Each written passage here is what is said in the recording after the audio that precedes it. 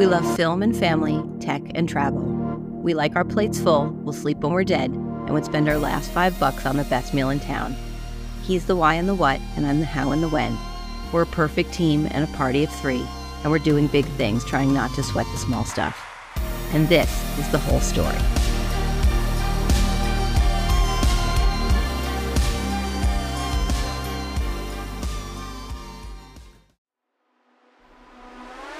September 22nd, 2022.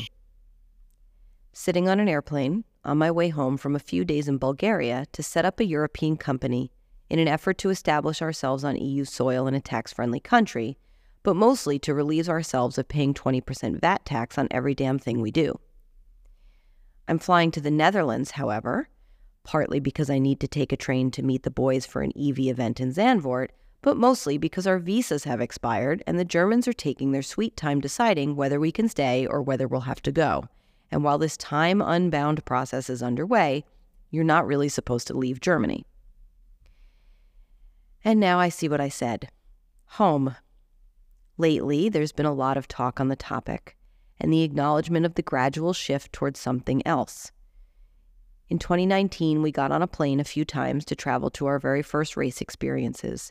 First in Chicago for AEKC, and then to Spain to drive with Guillaume in the first ever play and drive test days and race weekend. In 2020, we gave a global pandemic a big middle finger and got on a plane anyway for 100 days in Europe. Living abroad like gypsies, traveling from race to race in Germany, from hotel to Airbnb, arriving back home to our same old apartment, same old friends, same old dog, and that crazy old cat after 3 months on the road. 2021 proved a bigger commitment, giving up our apartment entirely, packing the little stuff that really mattered into a pod, selling the rest and getting on the road, this time for the better part of the year, with no clear picture of what would happen at the end of the season. We'll figure it out when we get there seemed to be the anthem.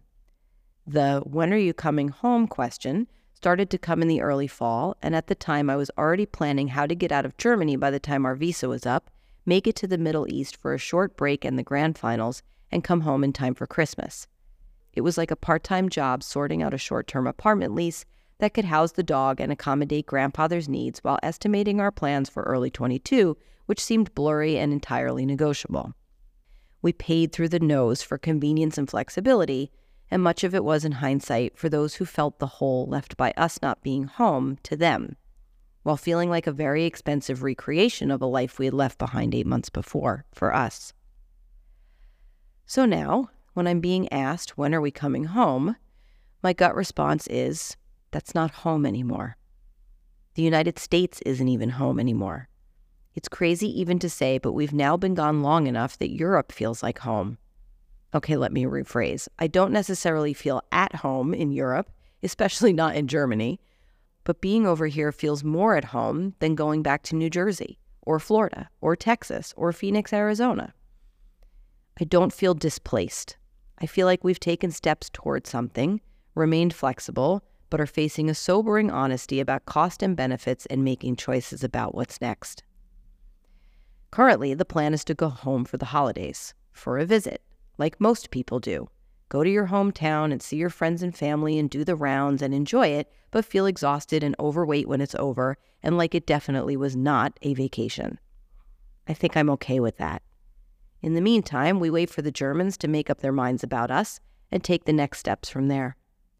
There's definitely another year in Europe, without a doubt. We won't come back to the States for any length of time until there's good reason to. And when or if we do, it's highly unlikely that it will be to New Jersey or New York. Besides where we physically call home and deciding how much time to spend in the U.S. for the holidays, the biggest question is, what do we want to do next and how? We've spent 2 years networking and building relationships and a brand and one hell of a racing driver. The rewards and opportunities are beginning to show themselves, and it's time for us to set our value, boundaries, and terms and pursue the things we want the most. But you have to know what you want the most, at least in the short and mid-term.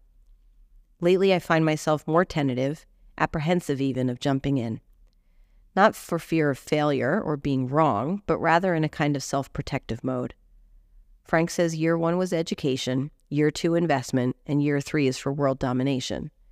I know he's half joking, but the time is ripe for us to step in fully to what's next for us as a team, a business, and most importantly, a family. September 22nd, continued. My mom texts me every day.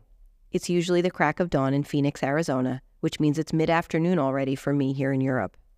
Then, every few days we'll chat, usually by FaceTime, and my mom will rattle off a list of questions mostly centered around the travel and logistics of the Spezia family whereabouts and what type of car or cart Ellis is driving. It's often during these conversations, when my mom, or anyone else for that matter, is asking me about our schedule, that I'm aware of how crazy it really can be. When I have to unpack where we are going, when, why, for how long, and to do what, and then in 3 days' time when I get another FaceTime call with my mom, she's forced to scratch out her previous day's notes because our plans have changed entirely in an instant. It's kind of just what we do. And the amazing thing I've realized is that it's an absolutely crazy thought that we choose every bit of it. Not that we're crazy for choosing it, but that we've built a life where our time is our own and we can choose where to go, when, and why, at any given time, really, without much restriction. Frank and I solidified this privilege the moment we left the Breakers all the way back in 2004. All the way back when we didn't know how we were going to do it and just had bought a house and used a credit card to get $5,000 in gear, and the next thing I knew I was pregnant with Ellis. Full send, as Ellis would say. And I don't think back then we were even aware of how in charge of our own time we really were. Maybe that's untrue. Our days were our own. Some days or weeks felt like we were definitely on the clock of the client, but for the most part, straight from the start, we worked less hours a week for more money than we ever would have working full-time for someone else. Knowing how to manage that money was another story, and a lesson we continue to learn. But one of our most demanding yet gracious clients ever told me once, work for time, not for money. He was dying, and he was a billionaire, so I think he knew what he was talking about. So, while my calendar continues to look like a Jackson Pollock painting, and we've got more countries under our belt in a season than many people do in a decade, we're choosing it. And there are very few roadblocks between us and the things we want to do. Learning to say no, or even maybe, is a skill we're still refining.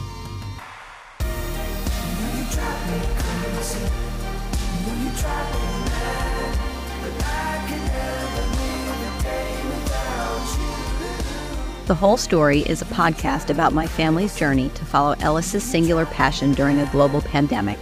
The episodes are audio recordings of the journal I've been keeping since the day we left home in 2020. To learn more, follow The Whole Story on Instagram and visit our website, elysium.co. And remember, life is good, life is hard. These two truths are unrelated. You know you drive me crazy. You know you drive me mad.